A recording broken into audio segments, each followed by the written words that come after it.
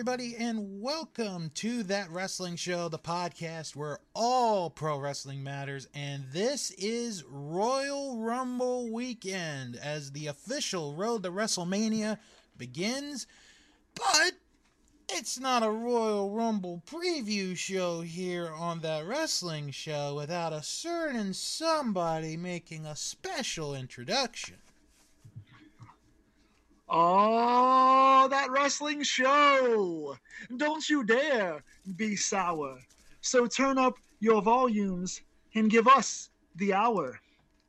Who's gonna win the Rumble? It's a mystery, like Scooby. Like Scooby. And this roster's got more cuts than a Halloween movie. Wow. I acknowledge Roman Reigns. And Becky Lynch, she's the man. And on this podcast, I won't mumble half as bad as Vince McMahon. What's going on, guys? Oh, my gosh. Well, you know, it's been a while, a long while, since... It has too long, sir. Yeah, since you've been on. Why don't you give everybody an update on what you've been up to lately? Oh, man, this podcast is going to go about 10 hours long then. It's been quite a busy year and a half, I guess, man. I've got 6 published books right now. So any of you guys that are fans of murder mysteries, photography, storybooks, or poetry, I've got 6 of those available right now on my Etsy page and on Amazon and all that fun stuff. I've got 2 films that one has come out on YouTube called Shackles, and it's touring the world right now. It's in Paris and Los Angeles and doing all kinds of cool award stuff right now. And another one called Grave Encounters has been finished since COVID, but COVID shut us down for official release. I just got my release date yesterday. It's coming out on March 11th at the Parkway Theater here in Pittsburgh. So if you guys are in the area, come check that out. And my latest film that I just finished shooting back in October is now currently finishing up the edit. So it's going to be picture locked pretty soon. And so I've got another film coming out around the horizon, and several that I just assistant directed on are coming out in the next few weeks. So it's been real busy over this way. Wow, fantastic. So do you think the Academy Awards will be calling you shortly, or... Well, I mean, if WWE doesn't get their Emmy they've been trying to get for the last 20 years, then I guess I'll be second on the list. Because I know Kevin Dunn wants the Emmy. I know he's been fighting for that for a while, so I don't want to rob him. I want an Emmy, so that way I can impress fans even more. I can just hear the face you're making as you're doing that impression, and it sounds great. Well, besides the Royal Rumble, which we are going to preview, there is a lot of news to cover, and we're just going to dive into it right now. And the first bit of news is, well, WWE related, because earlier this week they pretty much came out with their WrestleMania week schedule, and it is a very interesting schedule, and I've actually happened to get a little bit of inside information on a couple of events. So, I will read the very short press release from WWE.com, and I'm actually surprised how short this is. This is only 3 paragraphs. Because normally, it's 5-7 paragraphs, but this time it's only 3, so. It reads, the most stupendous 2-night WrestleMania in history. Wow, that's how it starts. Wow. Anyway, all right, let me start again. The most stupendous 2-night WrestleMania in history is now the most stupendous week in WrestleMania history. As first reported by the Dallas Morning News, Monday Night Raw, Friday Night SmackDown, an unprecedented Superstore access, WWE Hall of Fame induction, and NXT Stand and Deliver will all take place in the Dallas area in the lead up to the grandest stage of them all. The Showcase of the Immortals is set for April 2nd and 3rd at AT&T Stadium in Arlington, Texas, with details for the other week's events to be released at a later date. And then it mentions go to follow them, social media, blah, blah, blah, blah, blah. But there has been a couple of interesting rumors, reports that I've heard about at least two of those events. And I'll start with the WWE Hall of Fame ceremony. So from what I've heard, as of this moment, and again, things can change, they are going to have the Hall of Fame induction ceremony the night before WrestleMania. And to make it even more interesting, it will be happening after SmackDown goes off the air. So that means, Jason, you and I, we're on the East Coast. SmackDown ends at 10. The Hall of Fame ceremony begins at 10 p.m. on the East Coast. And the Friday Night Wars are in full fledged because that's going to be going against Rampage then. Yeah, it is. So, So you said that it's going to be going on the night before WrestleMania. Is that night 1, 2, 3, 4, 5, 6, or 7 of WrestleMania? Good question. Because that sounds stupendous. It would be before the first night. Gotcha. Yeah, I mean, I really like the fact that they have this grandiose schedule of events, but it also kind of always felt to me like they just started doing these night after night events to kind of cancel out some of the shows in the area, because this is the biggest weekend of wrestling of the year for the indies as well, because all the indies, like back when Evolve used to run Ring of Honor all the time, you would get stuff from different places like Progress. All these companies would run in the market that WrestleMania ran in, because they would get the superfluous wrestling audience coming in for other shows. And it just seems like they're running all these events to deter the crowds from going to the other indies, to me. Well, I mean, and I can pull up the WrestleCon schedule, because I was looking at it the other day. I'm not going to any of these, for anybody that was curious. What would be going on WrestleCon up against the Hall of Fame would be Impact Wrestling. And Impact's been getting pretty good the last couple of years, so that'll be interesting.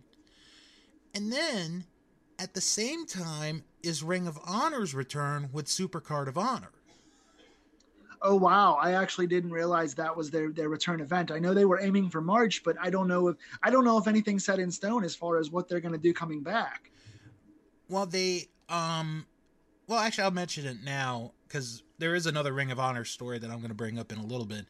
They did announce towards the end of last week the main event for the Supercard of Honor, which will be Jonathan Gresham and Bandito to decide who is the Ring of Honor World Champion, because Bandito missed Final Battle because of COVID. He couldn't defend it, so they stripped him, and they're doing this story,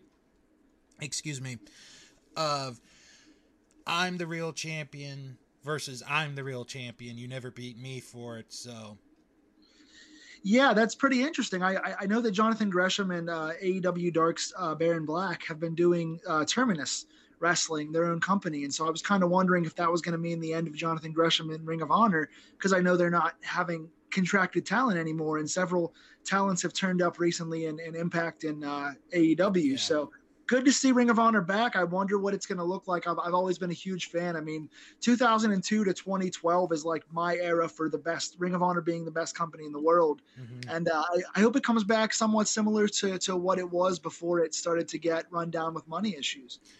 Well, like I said, there is a piece that we are going to talk about, so keep your 2002 to 2012 knowledge in your pocket, because you're going to be using that. My pocket is full of Ring of Honor right now. I got to say, I'm not a big Impact guy since about 2010, since the whole Hogan Bischoff era, but I do keep up with what's going on. And I've been watching, I've been putting it on my DVR and just watching clips, because I've been really enjoying the Ring of Honor stuff in Impact. For those that aren't watching, they're doing kind of a mini Ring of Honor invasion with the Honor No More group in Impact, and it's pretty good. Yeah. Now, the other interesting development with this WrestleMania week is the NXT show. Stand and Deliver. This is what I have heard. It will take place the day one of WrestleMania. Well, there's not enough wrestling that day, so we're going to need more events. And it's going to start at noon here on the East Coast, so it would be 11 in the Central Time Zone. So you would get like a 2.5 hour NXT show. Then you'd get maybe like an hour, 2 hours rest, and then the first night of WrestleMania. Oh my god! So like, here's the thing, man, and I respect the hardcore wrestling fans. I know there is a niche of wrestling audience out there that wants as much wrestling as you could possibly give them. They could watch it every day of the week, hours and hours a day. I totally respect those that are that hardcore into it. I myself at one time probably would have been the same way, but if nothing else, you're burning out your audience. I mean, it's like this goes without saying, but if you're already going to have 2 4 to 5 hour WrestleMania shows. Every single one of those 4 to 5 hour shows always comes away with the same notes from fans now, even fans that love the product. Mm-hmm. Oh, there were some really good matches, but by the end I was so tired I couldn't follow it. Yeah. So not only is it hurting the fans because it's taking the show down automatically by length alone, but it's also hurting the wrestlers' reactions because the main events aren't getting any reactions because the fans are all half asleep because their butts are sore in the chairs. Mm-hmm. And now you're going to add NXT, so by the time WrestleMania starts, when the show should be the hottest when it starts, they've already seen 4 hours of wrestling. Yeah.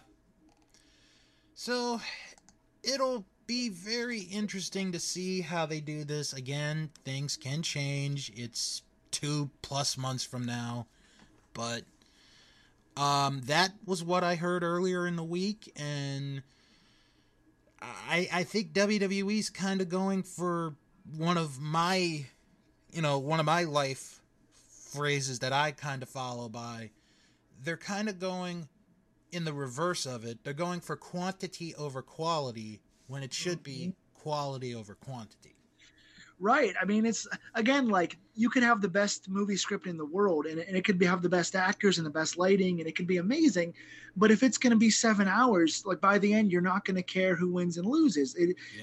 Anything in the world comes at a risk of oversaturation, and this is the definition of it. Absolutely. Because the only thing I could think of to kind of wrap up this first story is when New Japan first did the 2-night Wrestle Kingdom a few years ago, and my friend Fro and I, we talked about it, and we absolutely loved the first night. But by the second night, and I didn't wake up at 2 a.m. for it, so don't worry about that. I couldn't get into it. And then last year, I don't know what changed, but they did the 2-night show a whole lot better. So,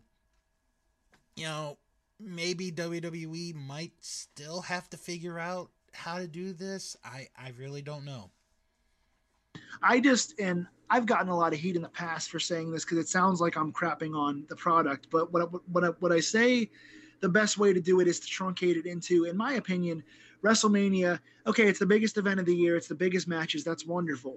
Give us a 4-hour 10-match card. Give us your best 10 matches over your 2 brands or 3 brands, whatever you want to do with NXT. Mm-hmm. Give us a 10-match 4-hour card that's like your super card, and spend your time on your subsequent Raw and SmackDowns to hype up these 10 feuds. And I understand you want to get everyone a payday, and that's really nice. Everybody wants to get on WrestleMania and get their moment, and that's wonderful. But if you're not going to focus on those guys all year long, why are you trying to force feed them into matches in front of a crowd that's not going to be into their feud because they got no focus all year? Yeah. Why don't you take your focus and really dial down your TV and give us the 10 best feuds across your brands and give us your 10 biggest star matches, so the WrestleMania feels like, oh, wow, that was 4 hours, but it seemed to go by like an hour and a half because we were excited for every single one of the matches. They're just putting 16 matches out there, and no one's pushed all year until Mania season, and then all of a sudden you got all these matches nobody cares about. And something to kind of add on to what you said, and this is kind of relevant, what I'm going to mention here. Because I've seen posts where people are like, they've talked about the Intercontinental title and how it's not being defended. Well, Shinsuke right now has something wrong with his hand. Do you know the last time it was defended on a pay-per-view? Well, I know the last time that it was relevant, and that was when Shawn Michaels had it in '95. But okay, we're not going that far back.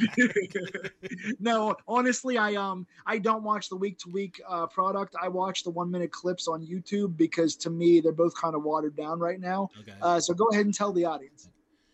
The last time the Intercontinental title was defended on pay-per-view was night 2 of WrestleMania last year.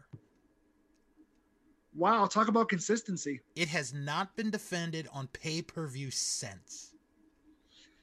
And that's what I mean. Like the Intercontinental title, especially when you put the world title on part-timers. Right now, of course, you have it on full-time guys. Well, Reigns is in and out, but I'm sorry, Brock's in and out. But my thing is, like, the Intercontinental title, especially that one in particular, the lineage of how important it was for that to be the workman's title. Yep. That was your Bret Hart, Shawn Michaels. I don't want to keep dating myself and old man yells at cloud, but the Intercontinental title was always the pure man's title.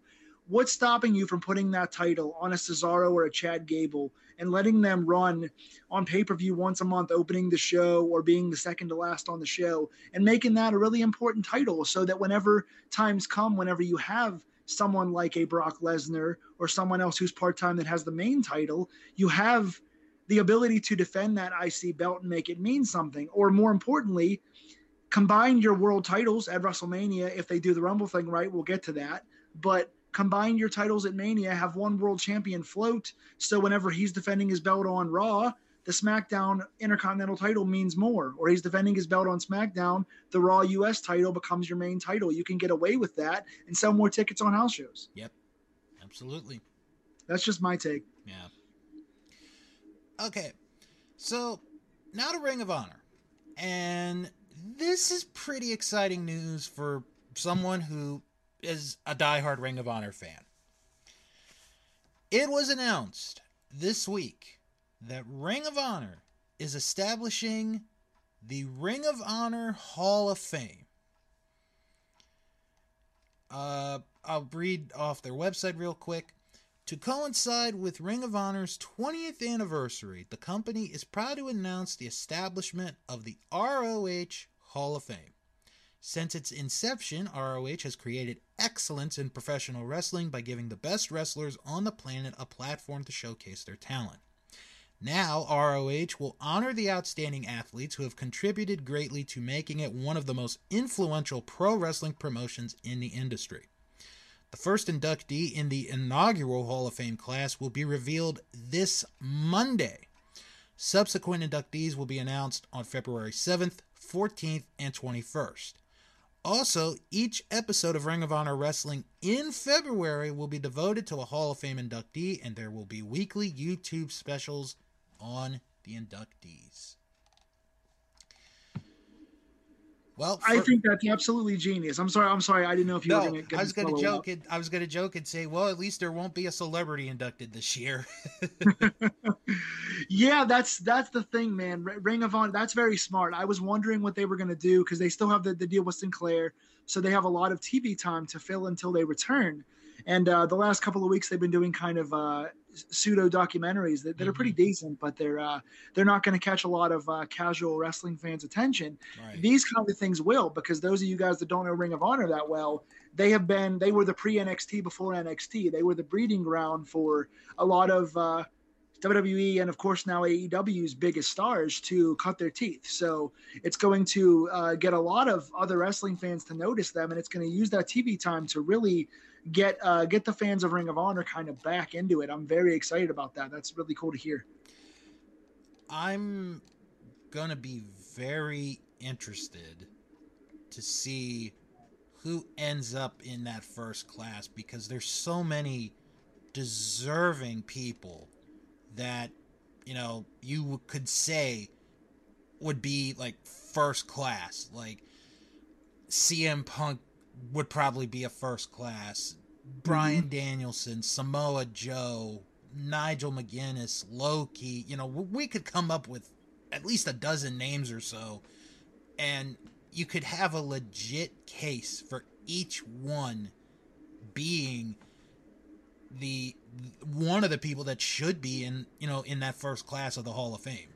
Yeah, and I mean, honestly, right now is the best time for it because all those guys are currently available. I mean, AEW is allowing themselves to kind of forbidden door or whatever, and not a lot of those guys are signed to Vince anymore. So pretty much everyone you said is available to be in that first class. I mean, the first guy I thought of was a certain Samoan named Joe. But also, I mean, Homicide, Takeshi Morishima. I mean, you could go on and on. I mean, John Walters is back there right now. Steve Corino. There's so many guys. Chris Daniels is out there right now. So you've got all these guys that were formulated from that 2002 on, and they're all available to do this right now. They just did. Ring of Honor had a bunch of special messages on Final Battle from a few of those select people that are free agents now or that are in AEW now. And so this is a good time for it. Yeah. And I'm sure that there will be people, when the announcements are made that, one of them will probably, not one, but there will be some that will complain like, oh, I don't know if this person should get it or if that person should get it. But it's still an honor. I mean, like, the past few weeks, I've been talking about the Independent Wrestling Hall of Fame that GCW helped put together, and they had their first class, like their first ceremony last week, and that was a terrific class. Like, if you follow like the indies, it was Homicide, Jerry Lynn, Lufisto, Tracy Smothers, Dave Prazak, Ruckus. That was a good group for, the independents, and maybe that's a way to get people, new fans, in the independent scene. And maybe this is a way to get, like you said, to get new fans in the Ring of Honor is with this Hall of Fame. Yeah, I don't want to put you on the spot, but off the top of your head, could you think of, say, if they had 5 people, could you pick your first 5 for the first class? Oh, I would say Punk, Danielson, Joe. I'd say the Briscoes, just because of the loyalty. And for this one, I would pick him only because of what he did in the very beginning. I would say Low Ki. Yeah, that's a really good class. I'm right with you on that. My first thought was just somebody who I think is really underappreciated, who's still actually doing good work in 2022. Amazing Red. That's a good pick. Yeah. Because in the early days of Ring of Honor, he was running around with the tag titles with AJ, and the stuff they did with the Briscoes and the stuff that Red did with London and AJ was just so good. If he hadn't gotten injured as much, he would have been a huge star, I think. Like he was on pace. He was on pace in TNA to be like the next Rey Mysterio. Yeah. Like, his style was so like that young underdog. Like, and he had no mask on, so he had the facial expressions. He was blowing up everywhere. Even in MLW, he was doing the Fuego Guerrero gimmick, and it just like he had a lot of good stuff going on, and just the injuries took him out. And it's a shame because that guy is so talented. Yeah, he really was. So we'll be keeping our eye out for the next 4 weeks to see what the first class is. Should be interesting to hear who it ends up being. Okay. This next story kind of took my interest because of the scenario that is going to happen. One of the things that I will admit here, and Jason, I'm kind of thinking you might be on the same boat with me with what I'm about to say. I don't watch a lot of Lucha Libre. You want to? Yes. So my thing with Lucha, so I really enjoyed Lucha Libre kind of in the mid-90s when New Japan was doing all the stuff with the guys like Eddie and stuff like that. Bucanero and Guerrero, stuff like that. Mystico before he got signed to Sin Cara and all that. I really enjoyed it in that time period. And when Lucha Underground was around, that was like, anyone that knows me knows I was a big Lucha Underground guy because it was so different. Yeah. And because that was a place where the Lucha guys could all do their spot work and it would still makes sense inside the characters in the world there. Lucha Underground kind of created this Marvel universe meets wrestling, and it was really different. Now I think Lucha Libre doesn't translate quite as well to the States for me. There's so many luchadors in all the companies now that it kind of all blends together. So I'm not as big on the current Lucha Libre. Right. Well, I mean, the two that I know of are promotions there are CMLL and AAA. Those are like the two big ones. Like they are the WWE and AEW in Mexico, really. So the reason I bring this up is because earlier this week, AAA had a press conference about their upcoming 30th anniversary. And I was surprised that it's 30 years of AAA wrestling. I was kind of surprised. One of the things they announced was an 8-man tournament. But here's what makes this tournament unique is the losers of the matches advance in the tournament, not the winners. So if you win your match, you're out of the tournament. Is this like an edition of Raw? What is this? Now stay with me on this. Okay. The person who ends up ultimately losing the final match of the tournament loses their mask. Okay, so it's steeped in that AAA tradition. We've heard about a lot of classic stuff, which WCW then kind of took over later on when they wanted the cruiserweights to have more personality. Mm-hmm. They did a lot of that stuff with Hoovy and guys like that. So definitely interesting. But I don't. So I guess it makes sense that you want to win so that you lose, so that you don't lose your mask. Exactly. Interesting. It's a weird piece of psychology that can be kind of hard to follow, but if you already follow AAA, you'll kind of understand the significance of it. And this is going to be a long tournament. So the tournament, this is what I think this is how it's happening. The first round of this tournament is going to be April the 30th. The semifinals is June 18th. The final match where the person ultimately is going to lose their mask is October the 15th. And there are some big names in this. And some of them, when I say it, you're probably going to think, well, that person's not going to lose their mask. Ultimo Guerrero or Ultimo Dragon is in this. Pentagon Jr. or Penta Zero Mieda from AEW is in this. L.A. Park, the original La Parka, is in it. Blue Demon Jr. is in this. Psycho Clown, who's one of their big stars, is in this. Kanik, who is this old legendary Mexican wrestler, is in this. Rayo de Jalisco Jr., don't know who that is, and Villano 4 are the people that are in it. Wow, so there's some lineage there. I mean, there's a lot of names we recognize from, like I said, Nitro and stuff from back in the day. The only one I didn't recognize was the one that you said you didn't recognize either. Right. So maybe he loses? I don't know. Yeah. Because, like, when I saw the list, and we're not doing picks on this. Believe me, we're just not going to do them. Like, I was looking at it and I'm like, okay, Dragon is not losing his mask. Penta is sure not going to lose his mask. L.A. Park's not going to lose it. I don't think Blue Demon will lose it. Psycho Clown, I don't think will lose it. And the very old wrestler, I don't think will lose it.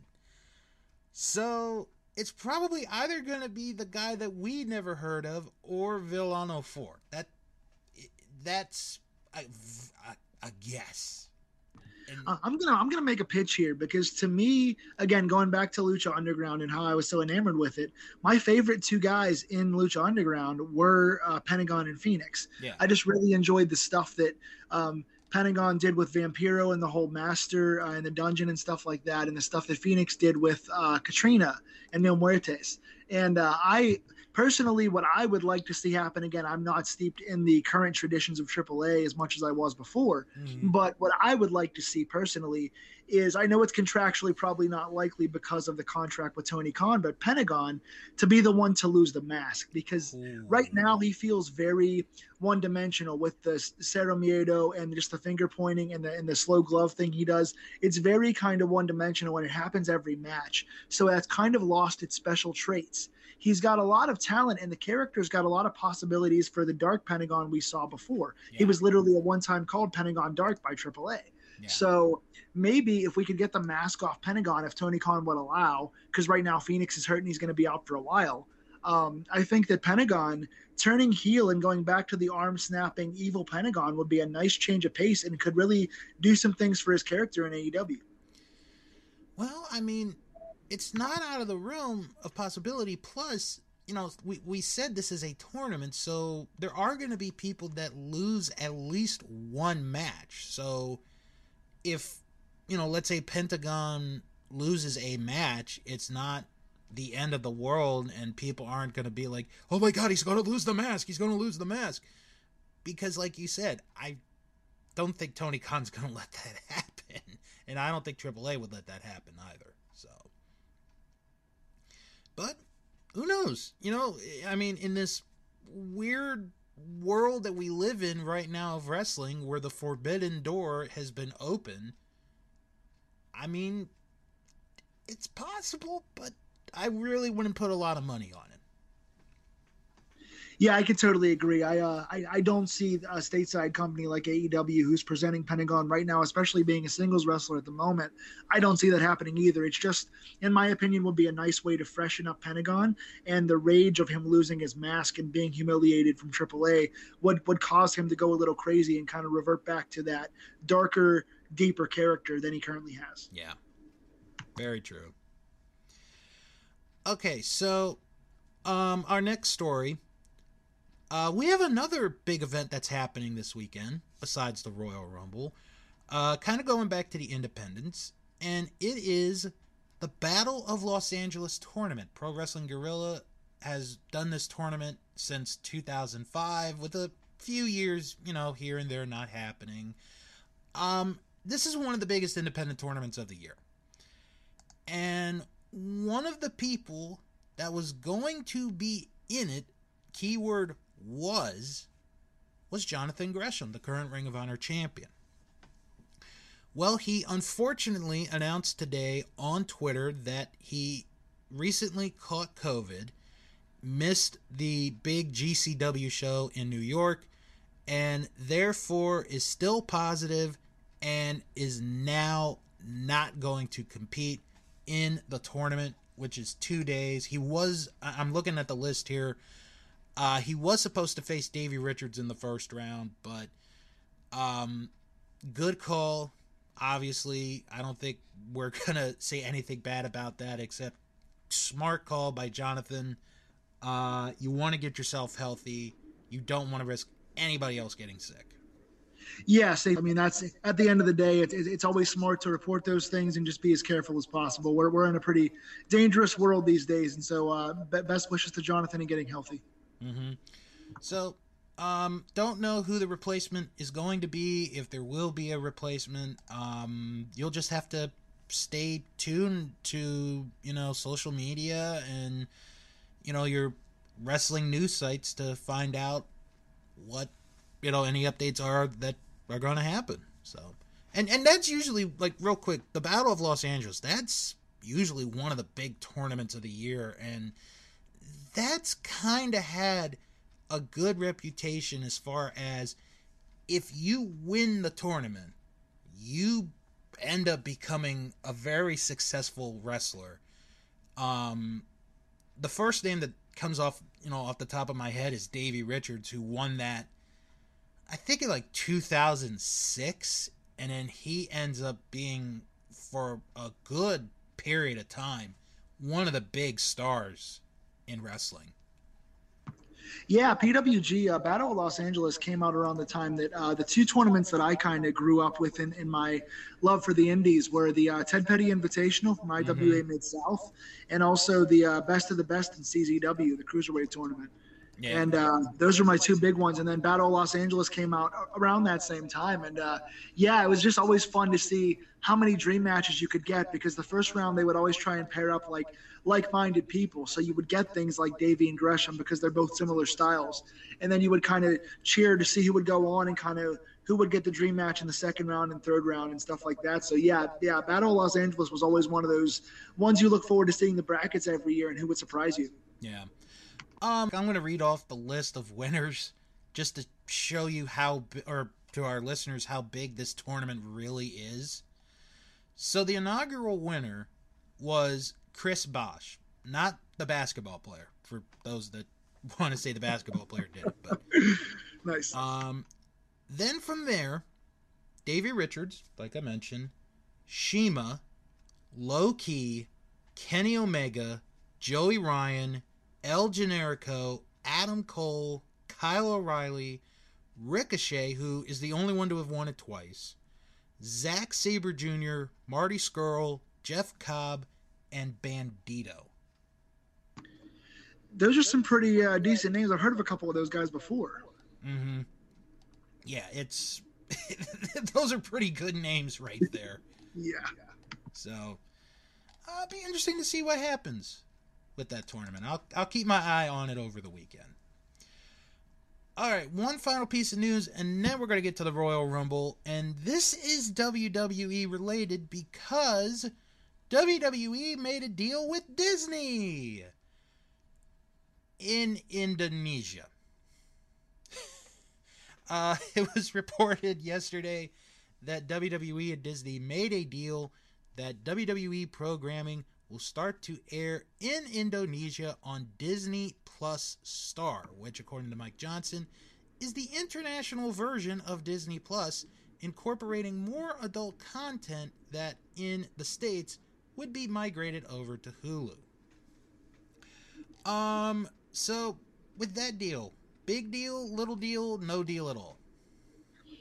I would say little deal, just because it opens a bridge. We're talking about the forbidden door, but this might be a forbidden door to a deal that might be happening in the next 5 years. You know, obviously we've talked about all the stuff with Triple H kind of getting pushed out and Nick Khan kind of being the wheeler and dealer right now, and all the roster cuts. And you have to think that in some way Nick Khan was brought in and the roster was cut down the way it was, and the profits are maximized the way they are, to eventually make some kind of sale deal. And when you think about a sale deal, who would have the money and the capital and the interest to buy a company as big as WWE? Disney comes to mind. So right now it's no big deal, but it could be a gateway to the future.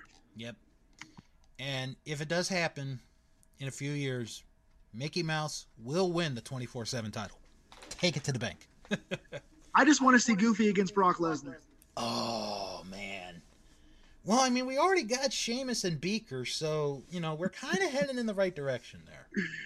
Yeah, the 2027 Rumble is going to have a lot of Disney characters, and I can't wait to predict that one for you. Oh, my gosh. All right. Now we're going to get to the Royal Rumble. And for those of you that are listening for the very first time, welcome. What we do really with we only do this with the big shows. Not Paul White, because he's no more BS. Is we take a look at each of the matches and we're going to make our picks for who's going to win. And then we're going to get to the Royal Rumble. We're going to save the Rumble to the end, because if you're a fan, the Rumble is like the one match you look forward to the most every year. Doesn't matter how good, how bad it is, it's the Rumble. Like, real quick, I tried to show my nephews the 92 Rumble earlier this week. And my youngest one, if he's listening, hi Alex. He was, I tried to show him a few minutes and he was like, do they have pianos falling on them? No. Do they have TNT put in their butts and blowing up? No! This is dumb! This is a bunch of people in underwear fighting! Okay, kid. Okay, kid. I guess he's not going to be watching the Disney sale anytime soon. No, I don't think so. Oh my gosh. Okay, so how we're going to do this is we will do the one match that is not a title match first, then the title matches, then the Rumble. So let's start with the one match that is not a title match, but it's a mixed tag match. Edge and Beth Phoenix against The Miz and Maurice. Yeah, so I feel like, you know, the Miz is kind of like a whack-a-mole. He pops up once in a while, he's around for a while, then he goes away, then he comes back. He's kind of been in and out of their conscious for a while. He's been inconsistently kind of done a disservice too, because when he does get pushed, he is a lot of the things you look forward to. He's got a big personality, for better or worse. As a heel, he works a lot better. He's got a good ring presence to kind of incite the fans. He's got good mic skills. He's a decent enough technician in the ring. He's just a really solid performer, but much like Dolph Ziggler, he's kind of been pushed to the background for so long that you really don't care as much about him anymore. So while this is kind of a marquee match in the return of Beth Phoenix, and obviously Edge has a lot of equity left to his name, it kind of feels like it's being a bit wasted on The Miz, which is a shame because the guy is talented. He's just not pushed considerably enough to feel like anything serious. So while I'm sure the match is going to be decent, I'm not terribly excited for it. My prediction is that Edge and Beth Phoenix win. I think Edge is tailored for a much bigger Mania match this year. All right.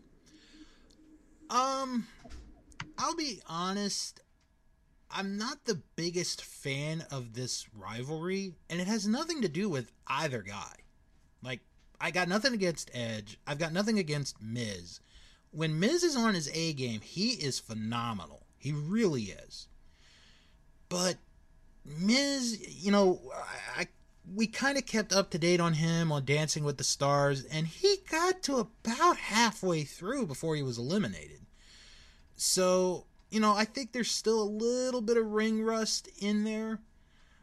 I like that they have Maurice in the picture, and I like that Beth is in the picture.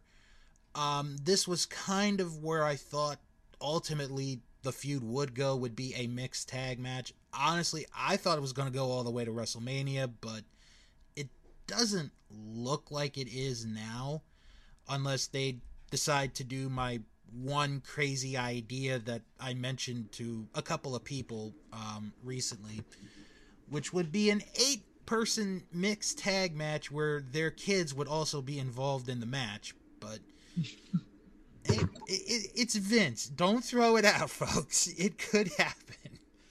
Nothing against that.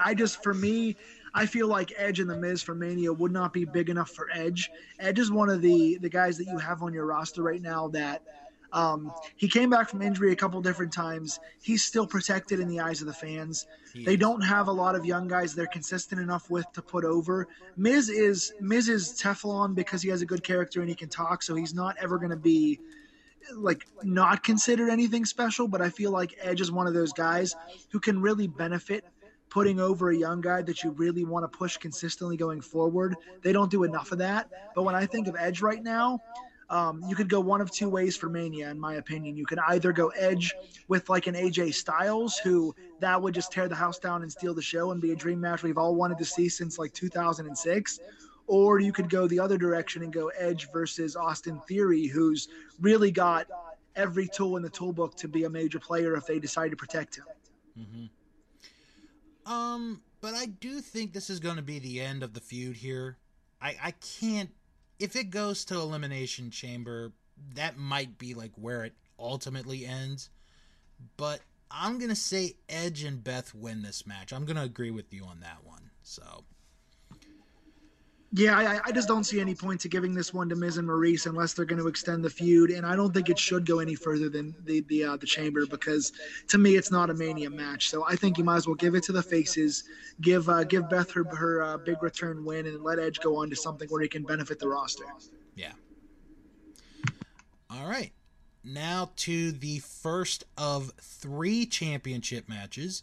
The Raw Women's Championship, Becky Lynch defending against Doudrop. And I'll take this one to start. This could actually be a pretty interesting match. Doudrop is a very good worker. She's good in the ring.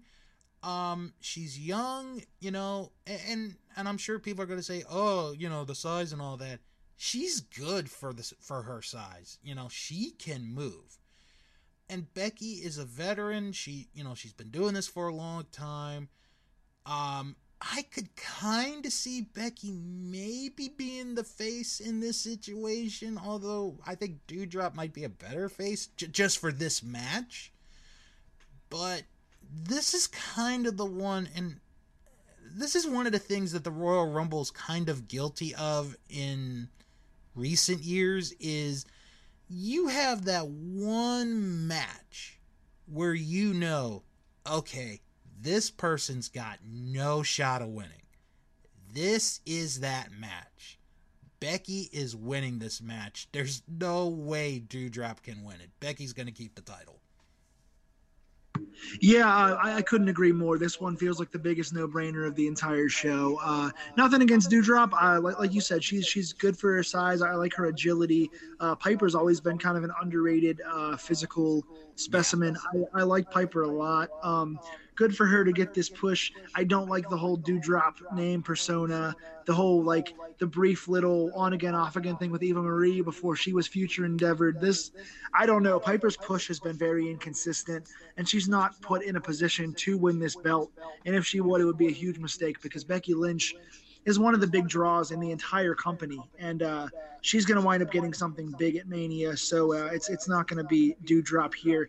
I don't even think Doudrop, based on the way she's been pushed, and that's not her fault, but I don't think Doudrop should have been given this match. I don't think it's even plausible for her to win it.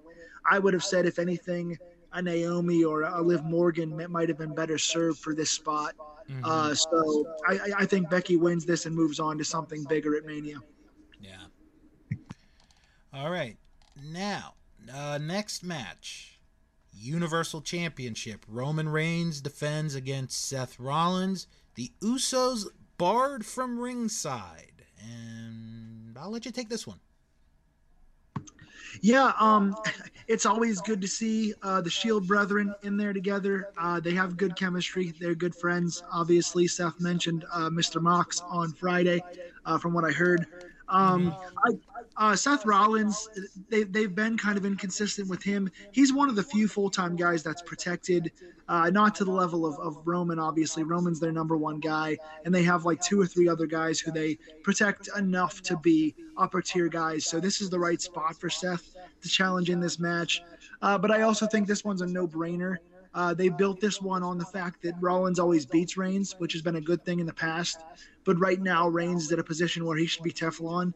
I don't think Reigns should lose until Mania, and honestly, even beyond that, in my opinion. I think Reigns needs to hold this belt for Kingdom Come until finally someone comes along that needs to win this belt. Rollins has already been a champion several times, and Rollins has got a character right now that's pretty solid. So it doesn't make sense for me to switch this belt. So I think this is going to be probably the best singles match on the entire card. At least the one with the most substance, and I think it makes no sense to put it on Rollins. So I think Reigns wins and moves on to Mania.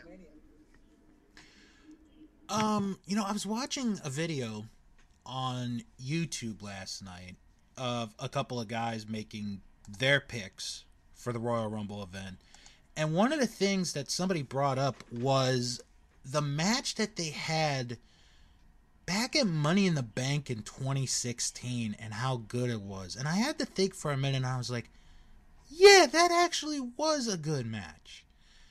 Think how much both these guys have improved in 6 years, especially Roman Reigns. This could be the best match of the show. Could be. I agree with you. Roman is going to win this match. There's going to be some way to win. Seth, he's kind of on and off for me as of late, as far as liking him, not liking him.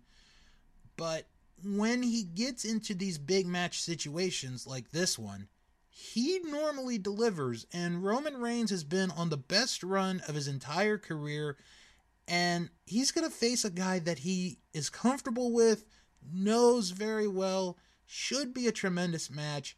Roman will retain the title. Yeah, one of Seth Rollins' biggest strengths is his bumping ability. Rollins has always been a great bumper.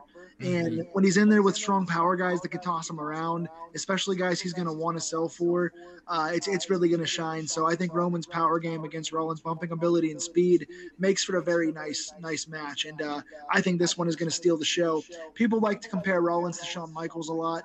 I think Michaels is a lot better overall in the ring, but Rollins does. He's got in common, like you said, the big match situations he always comes to deliver. So this is going to be good.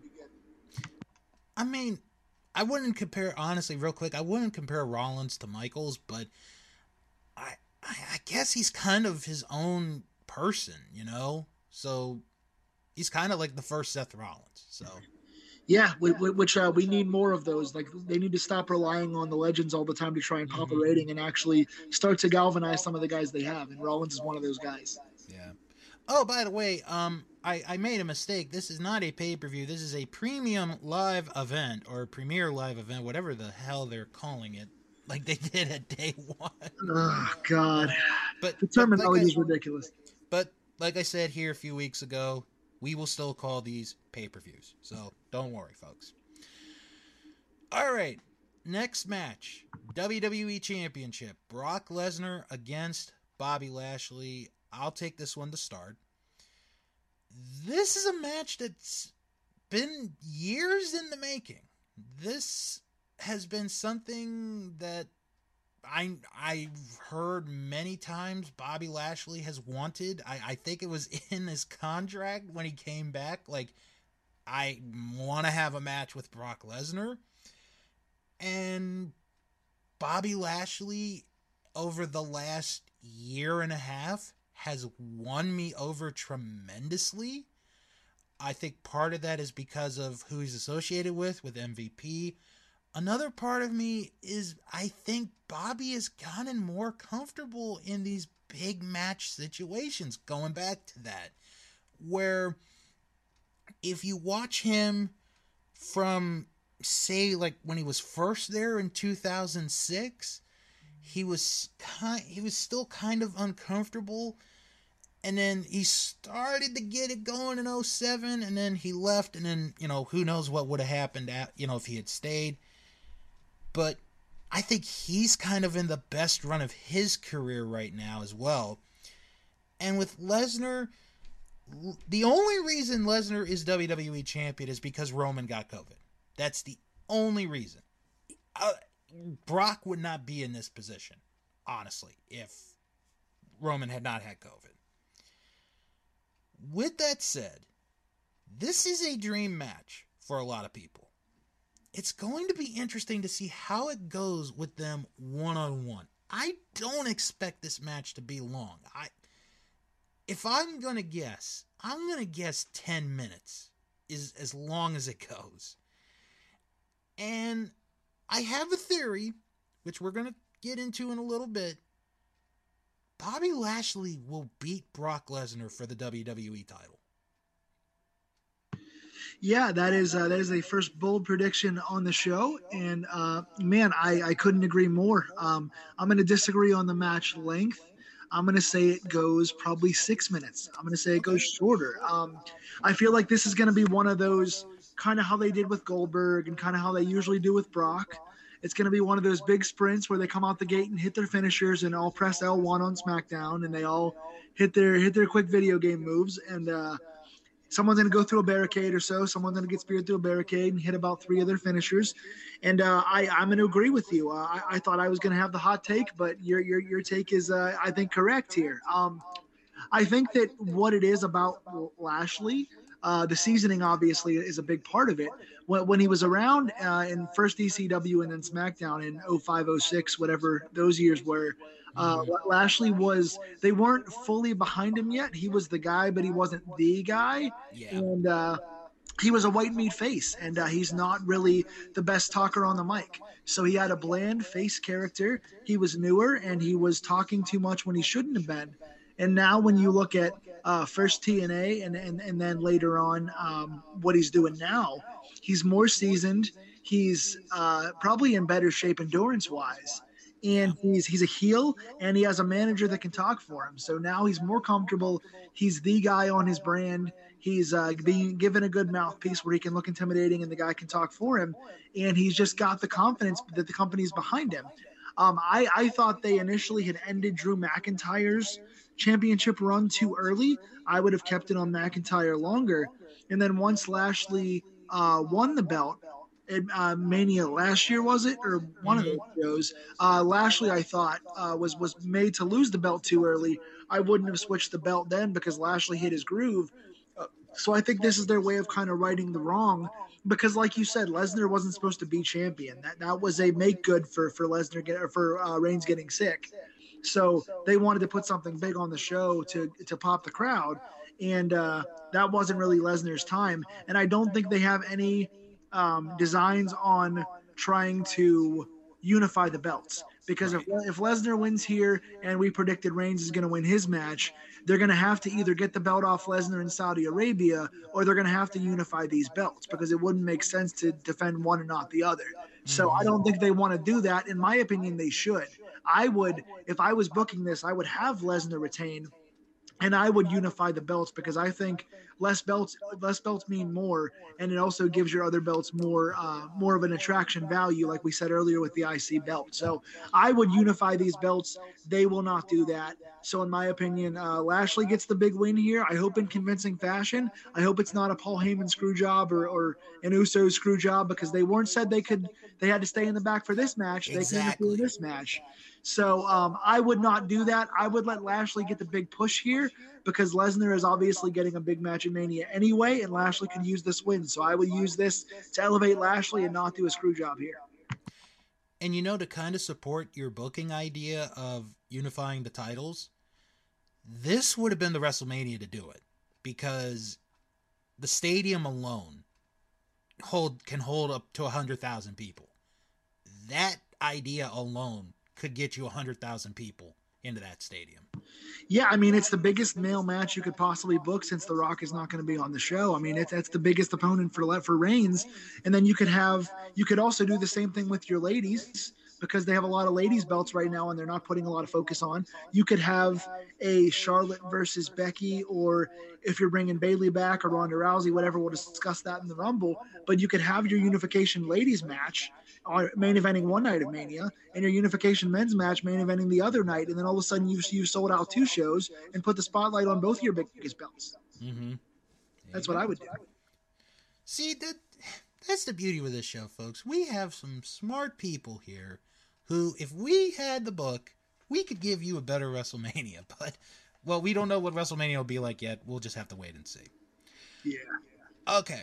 Now, to the two Rumble matches. Which one do you want to do first? You want to do the men or the women? I think the women is harder to predict than the men, so let's do the men first. Okay. So before we dive deep into this match, here are, as of this recording, the participants announced for the Royal Rumble. Omos, Randy Orton, Riddle, Otis, Chad Gable, Dolph Ziggler, Robert Roode, Kevin Owens, Big E, AJ Styles, Damian Priest, Johnny Knoxville, Sami Zayn, Kofi Kingston, Happy Corbin, Madcap Moss, Sheamus, Angelo Dawkins, Montez Ford, Rey Mysterio, Dominic Mysterio, and Austin Theory. Yes, and of the names announced, you got to think Knoxville's going to win it. Hey, I've always said the guy writing these shows is a jackass, so. Oh, good one. No, so I think the best thing we should probably do, since there are probably going to be surprises, there always are in these things, right? I think we should probably predict one person that's the most likely to win out of the announced names, and then one person that could be a surprise winner. Okay. So I guess I will take this one first since I'm already rambling. And I will say that of the announced names, I don't think there's a clear winner in that bunch. Oh God, no. Oh my God, no. Yeah, I mean, once again, in terms of future possibilities, the two guys that I see being big stars in this company, if they get their heads out of their asses and try to focus on pushing guys, would be Damian Priest and Austin Theory. Those two guys have all the tools to be huge stars. But right now, the way they're aligned in this company, it wouldn't fit. So the only person of the announced names that has kind of didn't make sense logically in a booking sense would be Big E, because he unfairly kind of lost the belt. You know, I'm actually on the same boat with you. I think of the people announced, Big E would be my pick from that group because of really what you said. You know, he lost the WWE title because one guy got sick, and not blaming anyone. You know, life happens. That's just how it is. Another person I'd throw into that mix, honestly, would be Kevin Owens. I think the last few weeks, few months, he's been getting, you know, a lot of airtime, a lot of push. It wouldn't surprise me if KO is near the end of the match. But Big E, I think, would be my top choice of the people announced and would deserve another, because I thought, and he said this in an interview once, he thought he did not do a good job as WWE champion. He admitted it. And he said if he got another opportunity as the champion, he would work even harder. And I believe in that, because I believe Big E, he's a hard-working guy. You know, he's gone through so much since he's been there. And he got rewarded finally with the WWE title in one of the best feel-good moments of the year. And he's had it. He's had the taste of it. He wants to have it again. And I don't think he should be punished for what he felt was him not doing a good job. So I would definitely be behind with Big E on this one. Well, here's part of the problem for me is that it's nothing against Big E. He seems, for all accounts, to be one of the most personable, likable guys there in the entire company. He seems to be one of the hardest working guys in the entire company. Mm-hmm. I love all of his interviews and how down to earth he seems. He just seems like a genuine good guy, and I'm so glad he got his moment. But I think the company failed Big E in that, maybe he didn't do a great job, but that wasn't necessarily his fault, because right, it wasn't entirely. Number one, he was given the belt kind of out of nowhere, where he never really was pushed as a serious singles competitor up until that point. He was either a tag team wrestler or he was doing pancakes and cereal and bootios and all the other stuff. So it's hard to put the belt on that guy after so long of being a tag team to mid-card wrestler and making the audience believe it overnight. And then once he was given the belt, it was kind of that early CM Punk run where it's like you're the champion, but you're not really the champion. You're not going to really main event or be the guy, because Reigns has the more important title. So he was given the belt out of nowhere after years of kind of middle card stuff. And then when he had the belt, he wasn't presented like he was the guy. So you really can't blame Big E. Maybe he didn't do his best job, but he wasn't really put in a spot to do his best job. Yeah, that is true, in my opinion. And then some of the things that I think are important for a good Rumble, before I get to my mystery man pick, I think having your first two competitors kind of come out and kind of go the distance and kind of be your Iron Men really can make some stars in this match, as we've seen in the past with Shawn Michaels and Kurt Hennig and stuff like that. The two guys that I would give those first two spots to would be Austin Theory and my buddy Chad Gable. Chad Gable's such a talented guy. He really is. Chad Gable, honestly, if this company was protecting and pushing people week to week, Chad Gable could be your Kurt Angle, man. Just from the way he picked up, turning the collegiate wrestling into the pro wrestling, and the way he bumps and his off-kilter personality and the promos and the energy he has, he's such a talented guy. I think if you start out 1 and 2 with Gable and Theory and have those guys be kind of your two Iron Men that are there in your final final 10, final 6, that could really make those two guys stars, bumping all over the ring. And I think the other big spot that you do in the Rumble is your eliminator high guy, where he gets the most eliminations and kind of throws guys out like Kane did before and Diesel did before in the past. That spot goes to, I mean, they probably would give it to Omos because he's a giant, but he doesn't have all the tools right now in his seasoning, in my opinion. I would give Damian Priest that spot.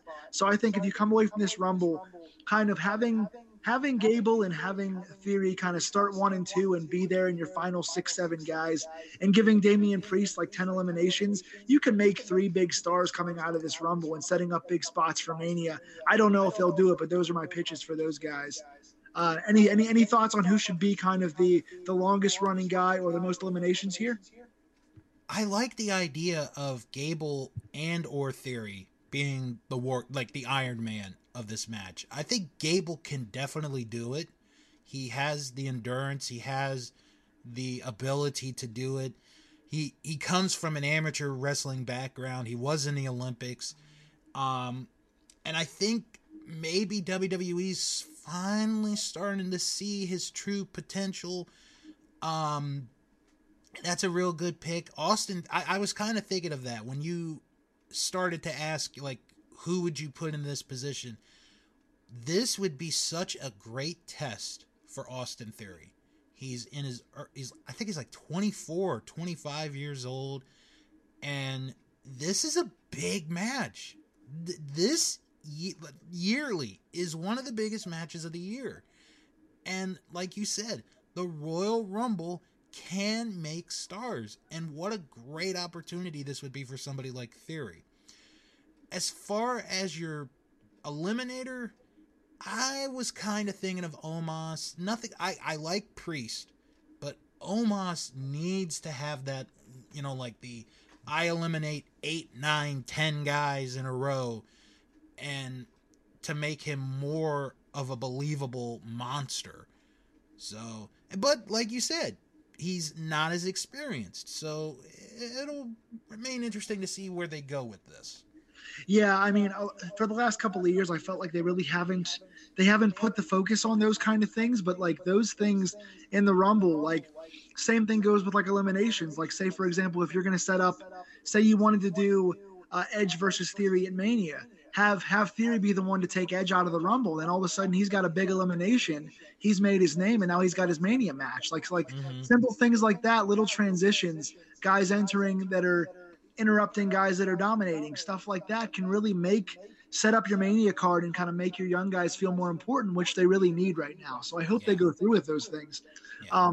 As far as my mystery pick, I think this one feels kind of obvious. I mean, it feels to me too obvious that since we predicted Brock Lesnar loses earlier in the night, and he's obviously going to be the one to face Reigns at Mania, unless they're crazy, it seems like Brock Lesnar is going to pull what Becky Lynch did a year or two ago and come out and beat up Sami Zayn or beat up somebody and take their spot in the Rumble and win the Rumble itself. Maybe he'll beat up Knoxville. If I'm Johnny Knoxville, I do not want to risk my life by Brock tossing me around because Brock doesn't give a shit, man. Brock doesn't care at all. So I wouldn't take that risk. I think Sami Zayn, because he's kind of been Brock's buddy, and Sami Zayn's he does the goofy stuff well enough that he can kind of pull off the being, oh, Brock's my buddy, he's going to let me live, and then Brock just tosses him over the top rope on his head. Right. Yeah, I got Brock. I actually have Brock winning this to set up Reigns and Lesnar for WrestleMania, but yep. Because here's the thing.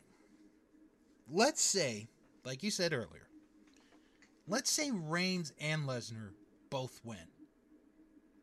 Who do you have as a mystery participant to come and win?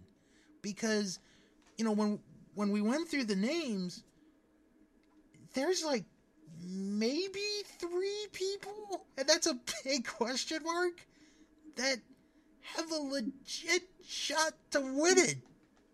The only way I could really be interested in the Rumble, if they don't wind up doing something like a Lesnar, would be if poor Triple H comes out with a sledgehammer and just bludgeons everyone because they killed NXT.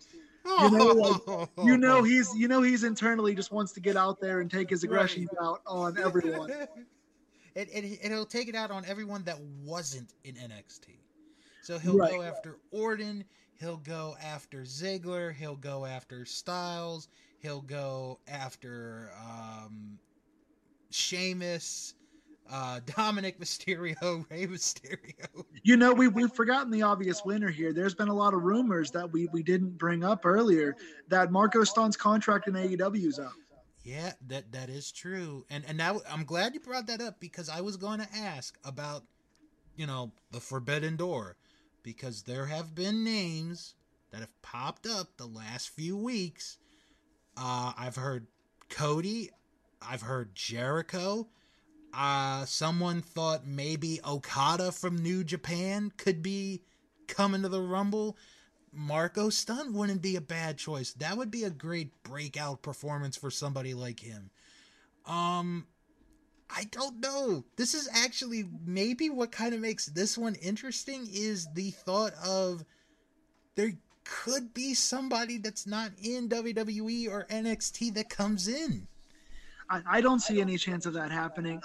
And NXT, I could see somebody coming and lasting a while. I could see a Braun Breaker or someone like that coming in the Rumble. He could do pretty well. He'll probably be the one actually, if it's not Omos, that comes out and dominates and takes a bunch of guys out before he gets taken out himself. I could see Braun Breaker acquitting himself well in this. I don't see any chance of anybody from AEW being involved in this. Me either. I know it's like a fun little thing to think about, Forbidden Door and all this, but no, honestly, I think the only Forbidden Door that was opened from WWE was just realizing they didn't have enough ladies for the Ladies Rumble, so they called Mickie James and the Iconics, who told him to go F yourself.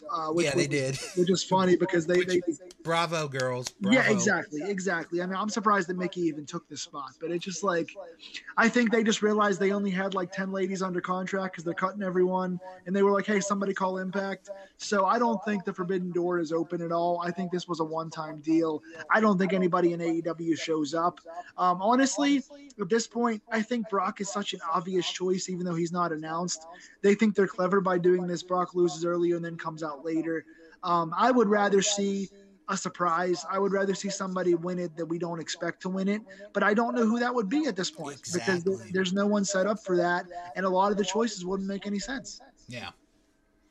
Now, you know what? Real quick, you mentioned Impact with Mickie James. What if Moose shows up? There is that possibility. I don't see it happening, but I'm a huge Moose fan. I think Moose is doing kind of what Lashley did a couple years ago when Lashley broke out as the big heel on top of Impact. I think Moose is doing really good work. I thought he had a nice base for his agile, like his size meeting his agility in Ring of Honor, and then he's turned that into a pretty good character in Impact. I like what he's doing. I like him a lot. I like what W. Morrissey's doing right now in Impact. I think that the former what's his name, Big Cass, I think he's doing some nice work. Of all the guys that are bouncing around, the one that would make the most sense for someone to show up out of nowhere would be a Zack Ryder, because Cardona is everywhere right now. Yeah, he is. Cardona is doing killer heel work right now. He's doing great stuff, but I can't see him going back after all he said about the company and how much he's enjoying himself right now. I can't see him going back, so I don't think it's going to happen. But I don't see any other Impact workers coming in because I don't think they feel the need to bring anybody into the Men's Rumble because they have enough bodies there. So it's a nice thought, but again, anything deviating from the obvious, like a Big E or an Owens or a Lesnar, would be nice for me. Yeah. Now, before we get to the Women's Rumble, I do want to bring up a couple of stats for the Men's Rumble, and I will for the women in a little bit, because for those, I'm a numbers guy. I love numbers. So the average position of the winner of the Men's Royal Rumble match is number 20, which surprisingly has never won the Royal Rumble. But basically, if you get kind of towards not quite the tail end of the last 10, but a little past the middle, you might have a good shot. Edge and Randy Orton, with their performance last year, now are both tied for 9th in the longevity record for one Royal Rumble match. They both went 58 minutes, 30 seconds, although Edge did the majority of that 58, 30 seconds. Randy was there for like maybe 10 of it. Kane, still the record holder for total eliminations. Braun Strowman went up to number 5 on the list. And Orton is the only one that I'm looking at who could make a move in the top 10, because he's currently tied for 9th with Hulk Hogan at 27 eliminations. So, but we'll have to see where it goes. Yeah, I mean, in this Rumble, so one of the things we do at our party for the Rumble is we put the 30 numbers in a hat, and each one of us picks out 2 numbers out of the hat, and we put a few bucks in, and whoever gets the correct number of the Rumble wins that money for the pool. So that's a fun thing to do. If you're doing it this year, I think you kind of want to get a lower number, because if Brock Lesnar does come out, you know that he's going to win. And if he does come out, you know it's going to be like 27 or later. He's not going to come out early and stay the entire time. So yeah. I think you're looking at like 26, 27 through 30, somewhere in there. Yeah. Okay, now to the much talked about women's Royal Rumble match. Again, as of this recording, here are the current participants listed for the Rumble. Bianca Belair, Liv Morgan, Charlotte Flair, Naomi, Rhea Ripley, Nikki ASH, Brie Bella, Nikki Bella, Carmella, Queen Zelina, Lita, Michelle McCool, Kelly Kelly, Dana Brooke, Natalya, Mickie James, Tamina, Shayna Baszler, Summer Rae, Aaliyah, and Shotzi. So I'll start this one. The 2 big storylines going into this, one from WWE's perspective, is the SmackDown Women's Champion is in the Royal Rumble match. That's the WWE, from that point of view, that's the big storyline. They have not done that yet. No women's champion has ever been in the Rumble match. Charlotte is going to be the first one to do it. Outside of WWE, the big story is Mickie James. Especially the way she was released and what happened with her gear and the trash bag incident. Kind of surprised that she came back, although I do have a feeling why they're doing this. I think they're going to put her in the Hall of Fame this year. I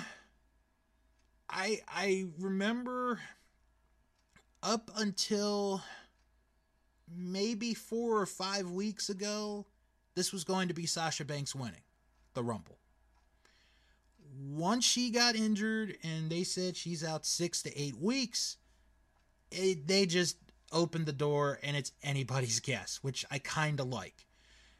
And the difference, I think, between the women and the men is here, of the people listed, there are more people believable that can win from the group that's listed than the men.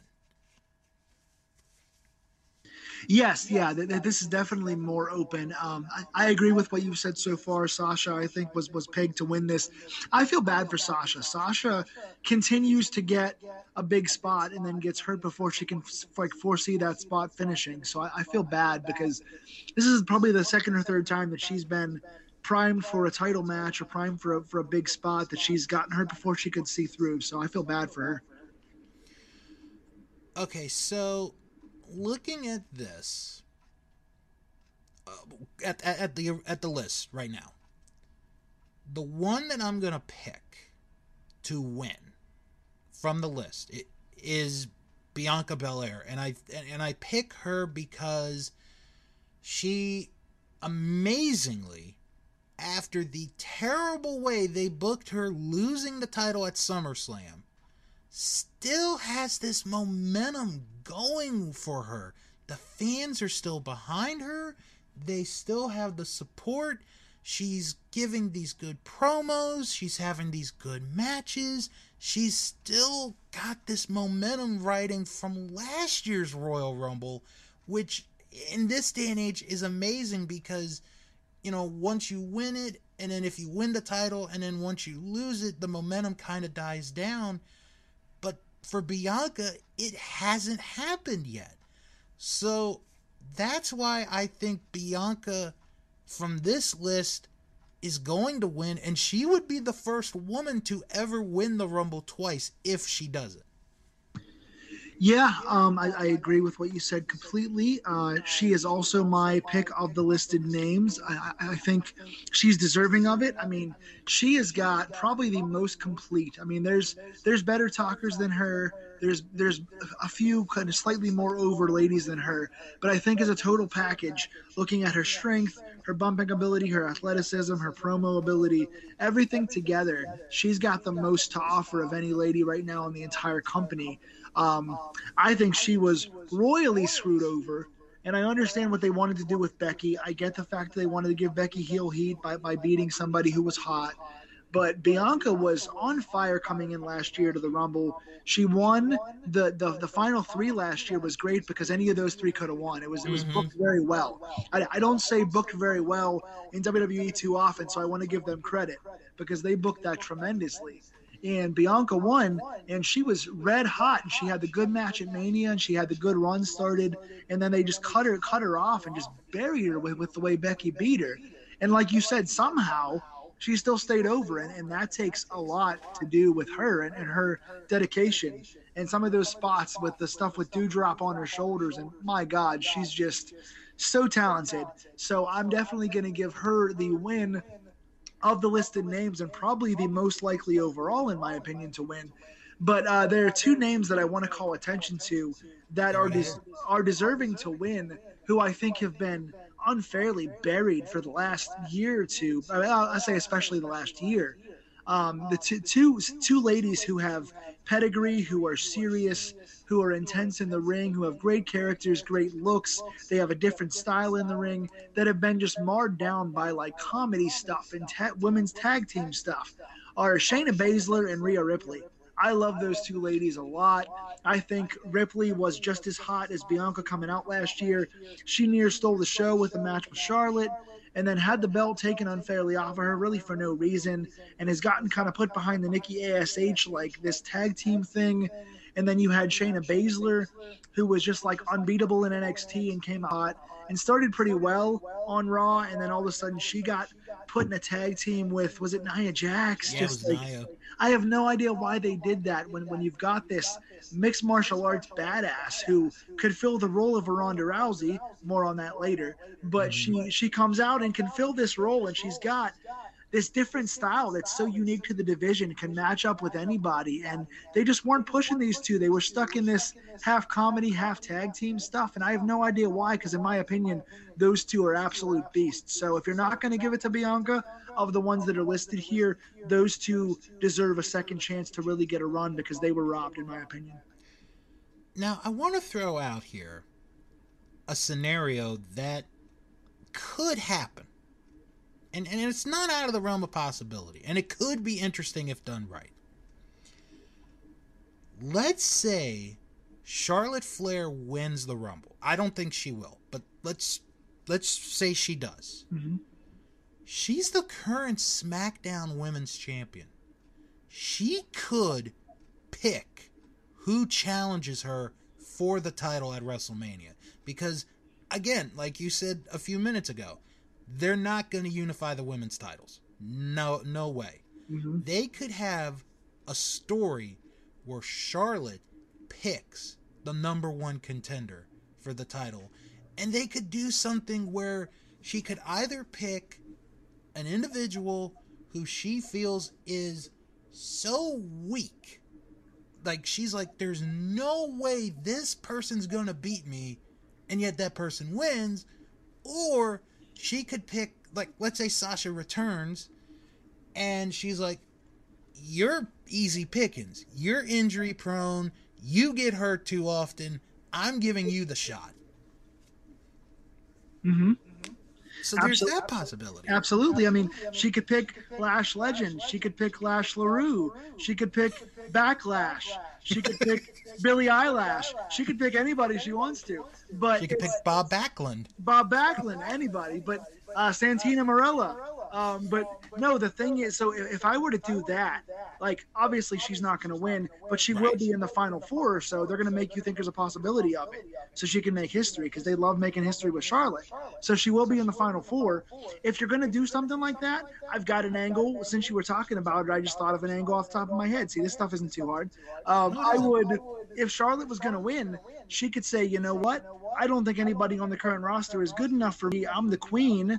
I'm better than all of you. So I'm going to pick somebody who's my friend who deserves this spot because she's injured, Bayley. She can say, I'm going to pick Bayley because Bayley can't wrestle me at WrestleMania, but she deserves to stand in the ring and take the count-out loss, and I'll give my friend the spot because she was my cohort before this. Bayley winds up being healthy. So all of a sudden, Charlotte now has her friend turned enemy, who she picked because she thought she would give the spot to stand next to, who wasn't healthy enough to beat her. And now Bayley's healthy, so you get Bayley against Charlotte at Mania. So if you're going to do it that way, not a bad idea. And I want to add on to that. You could also put in where she could say, Bayley never got that other match with Bianca. Because before she got injured, they were going to do like an I Quit match. And that's when Bayley got hurt. So she could put in, my friend never got her rematch. So there's a lot here.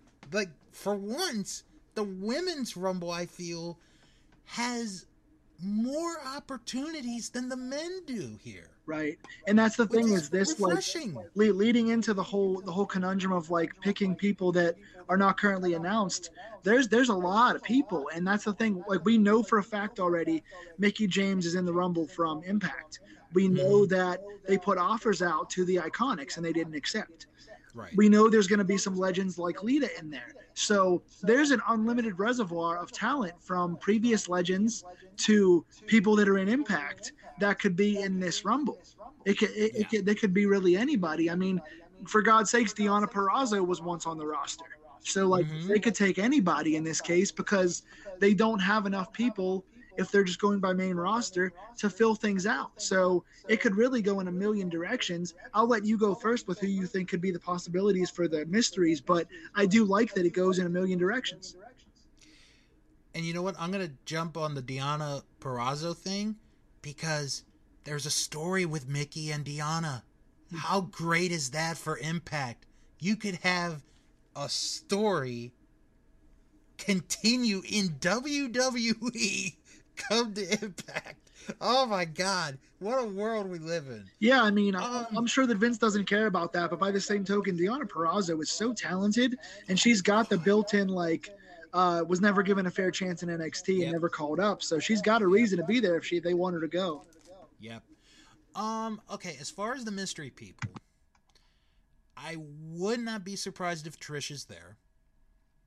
I think Bayley could be there. I know Ronda's been mentioned, and you're going to talk about her, so I'll say she might be there. But there is one that we've seen on TV the last few weeks, and she hasn't wrestled in a while, and this person would be my pick for the mystery people side, and that's Alexa Bliss. And what would be fitting is if it comes down to her and Charlotte. She eliminates Charlotte to win, and that could do one of two things. It could either be her getting her revenge on Charlotte for what she did to Lily, or she could ride that all the way to WrestleMania to challenge Charlotte, and instead of being the, eater of worlds, Alexa Bliss, Alexa Playhouse, whatever it is, she could be the goddess, and you can't beat the goddess. What a match that would be. Yeah, I mean, Alexa is definitely somebody I've thought about because they've been doing the vignettes with her, which leads me into a brief segue about all the rumors that we didn't think about that I've heard about with the potential of Bray Wyatt going back, because we know they've asked certain people to go back. And for the love of God, I'm going to say this, like, Of course, we all want to see Bray doing well and making the most money possible. Please don't go back, Bray. I mean, if there's one person that I know AEW is full, but I want AEW to sign, it's Bray Wyatt, man. That dude is one of the most intelligent, creative, unique people in the history of the wrestling business. And Bray Wyatt should be this generation's taker. And they have robbed him more than any single talent has been robbed of opportunity and squashed twice. First as the cult leader, and then as the Fiend. The Fiend. Man, Bray Wyatt is too good for that company, and I hope he doesn't go back. I would love to see him, but I don't watch that company enough, and I've seen what they've done to him in the past. I hope he finishes the movie that he's doing with Pittsburgh native Jason Baker right now, and as soon as he gets done, he goes to AEW, even though they're pretty full. I think he could do some special things there. I don't want to see him go back. Back to the current topic at hand. Alexa Bliss is a very good choice. She's talented, and I feel bad because she got a lot of heat for quote unquote stealing Bray's gimmick when that wasn't her fault. That was the company. Exactly. That was the company, and she got crapped on for doing what she's told. Very hardworking, intelligent young lady. I like Alexa a lot. I don't think she'll win it, but I do think she will come out in this Rumble and probably at least have a showdown with Charlotte and possibly be the reason Charlotte does not win this Rumble. I think there's a lot of different ways this can go. Somebody I thought about that I don't think will win, but there's a built-in storyline for, is Asuka. I don't know if Asuka's healthy right now. That's right. But Asuka's been out for a while, and I think she could be fairly healthy soon. And she had the very good Mania match a few years ago with Charlotte, when Charlotte was the first one to ever beat her and take the title. So there's a built-in story there, and Asuka's been underused for a long time. So Asuka would be a nice choice. Alexa, obviously, she had the stuff with Charlotte in the past. That makes a lot of sense. Bayley, like we said, who's my pick for the big surprise to show up. I think if she winds up being in this, I think she will. And if she does, I think she'll win it. So she's my pick for the kind of uncelebrated, unknown factor here. I don't think Ronda Rousey will return. She's been much ballyhooed lately about possibly coming in. She obviously is the biggest potential star and biggest moneymaker if she were to come back. But her inflammatory comments about kind of the hardships of wrestling and how she was treated by the fans and all this stuff, I don't see her going back. That being said, if she did, there's money on the table there with her and Becky Lynch. That's still an unfinished storyline. So as a fan, kind of the most exciting possibility for me would be Ronda and Becky. Even just to see Ronda and Shayna Baszler squaring off and kind of starting off something fresh there would be nice. But I'm going to pick Bayley and hope that we get all these surprises so that we have no idea who's going to win by the end. Yeah. Okay, we'll do the Iron Women here of this one. There were just only two that kind of popped into my head right away. Naomi, obviously, she's so trusted by the company. She could, if they could, they probably would let her do a 60-minute Iron Woman match, and she could do the full 60 minutes. I really think she could. The other one, I could see Natalya doing it. I know, lately she's had the world record of the quickest loss ever in a match, but she's someone that is so dependable, so reliable, that I could see Natalya being one that could be like their Iron Woman for the match. Yeah, I'm gonna truncate my most eliminations and longest survivor in this. The way that I would do this, personally, if I was booking, once again putting the booker hat on, that for me would be Rhea Ripley. I think that having a Rhea or a Shayna Baszler do the most eliminations and kind of just take everyone out and kind of be the hard-nosed mixed martial arts style killer would really do a lot for them. I think that putting either one of those in the just starting to take half the Rumble out and kind of taking out a lot of the legends would be really nice for them. I wouldn't even mind, for example, because Lita's going to be in there and she's had a couple of promos about sticking around, like one more run. I think to do something like Rhea Ripley against Lita, like this generation's Lita against the next generation's Lita, would be really cool. I'm really down for a Mania match between Lita and Ripley, so I would do that.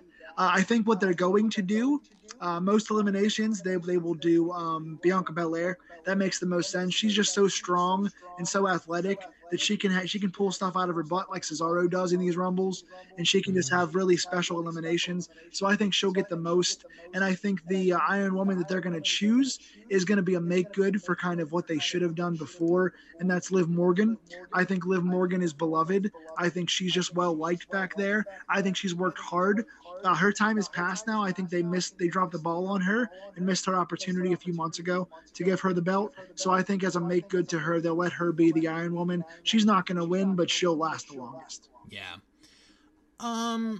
As far as the eliminator, I'm trying to see who. If it was like 5 years ago, I'd say Tamina, but it's not going to be her. You know what? I'm gonna say Charlotte.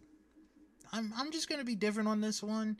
She's just gonna be like, I'm gonna show my dominance, and I'm just gonna eliminate people left and right. So, well, I think she can start running that train, and then all of a sudden Nia Jax's hole comes out and kills everyone. She's still looking for revenge in that match too, huh? That's true. Okay. Stats with the Women's Royal Rumble. The average position of the winner, there's only been 4, but the average position, number 18, the average position for the winner of the Women's Rumble. Bianca Belair's performance in last year's Rumble is now the mark for longevity for women. 56 minutes, 52 seconds. That is the record. Natalya was the previous holder there. And as far as total eliminations go, Shayna Baszler is the leader with 14 total eliminations in all the Royal Rumbles. Bianca Belair, 13. So that's quite a surprising stat. I didn't expect that. Yeah. Other people that are on that list that will probably get some movement: Rhea Ripley, Charlotte Flair, Natalya, Michelle McCool. All could be seeing some possible eliminations coming their way. One final stat, this is kind of a fun little thing that I like to do, is which Royal Rumble has the most WWE Hall of Famers in it? And this is updated all the way to last year's class. And the 1989 Royal Rumble has the most Hall of Famers with 18. 18 of the 30 are in the WWE Hall of Fame. 90, 91, and 92 are next with 17. And then this one's a bit of a surprise. 2002 has 15 Hall of Famers. Wow, yeah, that's not even a stat that I thought about, honestly. Yeah, that was a pretty solid Rumble as well. It's one of the best of all time. Mm-hmm. And there are only 2 Royal Rumbles that have no one currently in the Hall of Fame, the WWE Hall of Fame, I should say, the 2018 men and the 2019 women. Yeah, and now considering that they're like cutting everybody left and right, now they have to bring back every Hall of Famer ever to have a Rumble. Yeah, pretty much. All right. Well, that's going to do it. But before we go, we have our plugs. Jason, why don't you go ahead and plug anything else that you'd like to plug?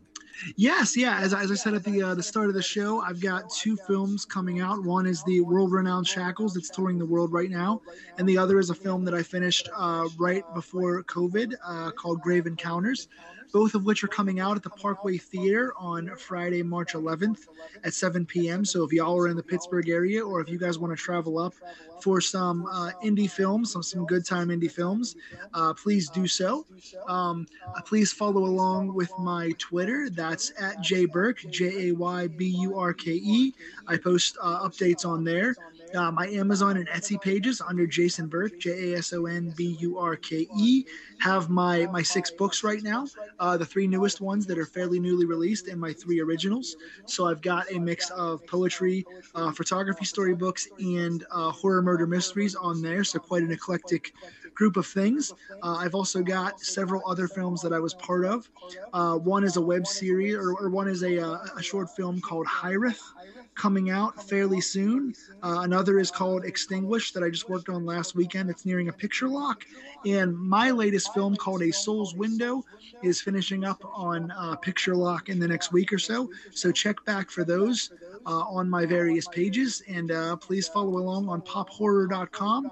If you want any of my horror film reviews, and my YouTube channel right now, which I do horror reviews, Pittsburgh Steelers footage coverage. I do a bunch of poetry on there. I do wrestling reviews on there. My YouTube channel is Styles Clash, like the AJ Styles finisher. Styles Clash #4 Life. So check me out on those platforms, and I look forward to hearing from you. Very good. All right. If you guys have any questions or comments, send an email, wrestlingman@thatwrestlingshow.com. You can follow the show on Twitter @WrestlingShow11. Follow us on Instagram, That Wrestling Show. That's all you got to type, and you can follow us. And join the Facebook group, That Wrestling Show fan group, where we have over 500 members, and we talk about past and present wrestling. Pretty good group, I'd say. Pretty good. Podcasts that you guys should check out, some friends of the podcast and others that you should check out, starting with Our Vantage Point, the Retro Wrestling Podcast with Joe Murata and Michael Quinn. This week in the Jump segment, this one was kind of a no-brainer, Hall and Nash from WWF to WCW. Plus, Week 3 of the Royal Flush of the worst Royal Rumbles of all time, and a review of WCW Saturday Night from June 28th, 1997. That is this week on Our Vantage Point. Also, check out Juice Pro Wrestling, where they have a lost episode that they found, and let's just say the person that is in this is a master and a ruler of the world. Yes, it's an episode with Sid Vicious. Go check it out on Juice Pro Wrestling. And if you are a fan of Memphis Wrestling, check out the Memphis Continental Wrestling Cast with Luke Jennings, the only UK Memphis Wrestling podcast. He watches Memphis Wrestling each and every week, and he talks about what's going on. So check it out. It is the Memphis Continental Wrestling Cast. If you are looking for non-wrestling related podcasts, check out the Best Pick Movie Pod with Tom, John, and Jess. This week, they watch and discuss American Psycho. Check that out on the Best Pick Movie Podcast.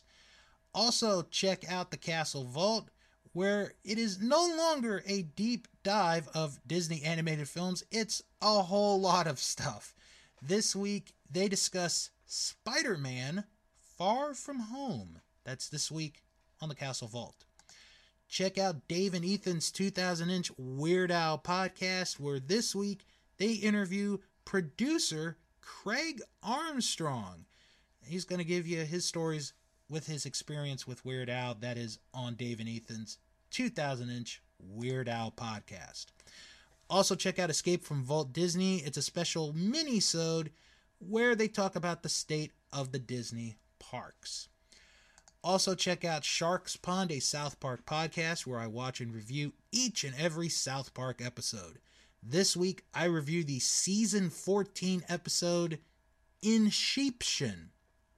Try saying that one 5 times fast. That's this week on Sharks Pond, a South Park podcast. And finally, check out Eliminated, a Royal Rumble podcast with myself and Jim Boy Star. We're going to attempt, that is the key word, attempt to do a watch-along of the first of the 2 Royal Rumble matches that are going to happen this Saturday. We have no idea which one it is. That's kind of the beauty of it. So We will do that, and then in a couple of weeks, we'll review the other one. So that's how it will go. All right. Next week, going to review the Royal Rumble. Also going to cover some wrestling news and a whole lot more. So for Jason, I'm Bill. Hope everybody has a good, safe week. Stay safe, stay warm wherever you are. And come back next week for another episode of That Wrestling Show, the podcast where all pro wrestling matters. And let's get ready to rumble.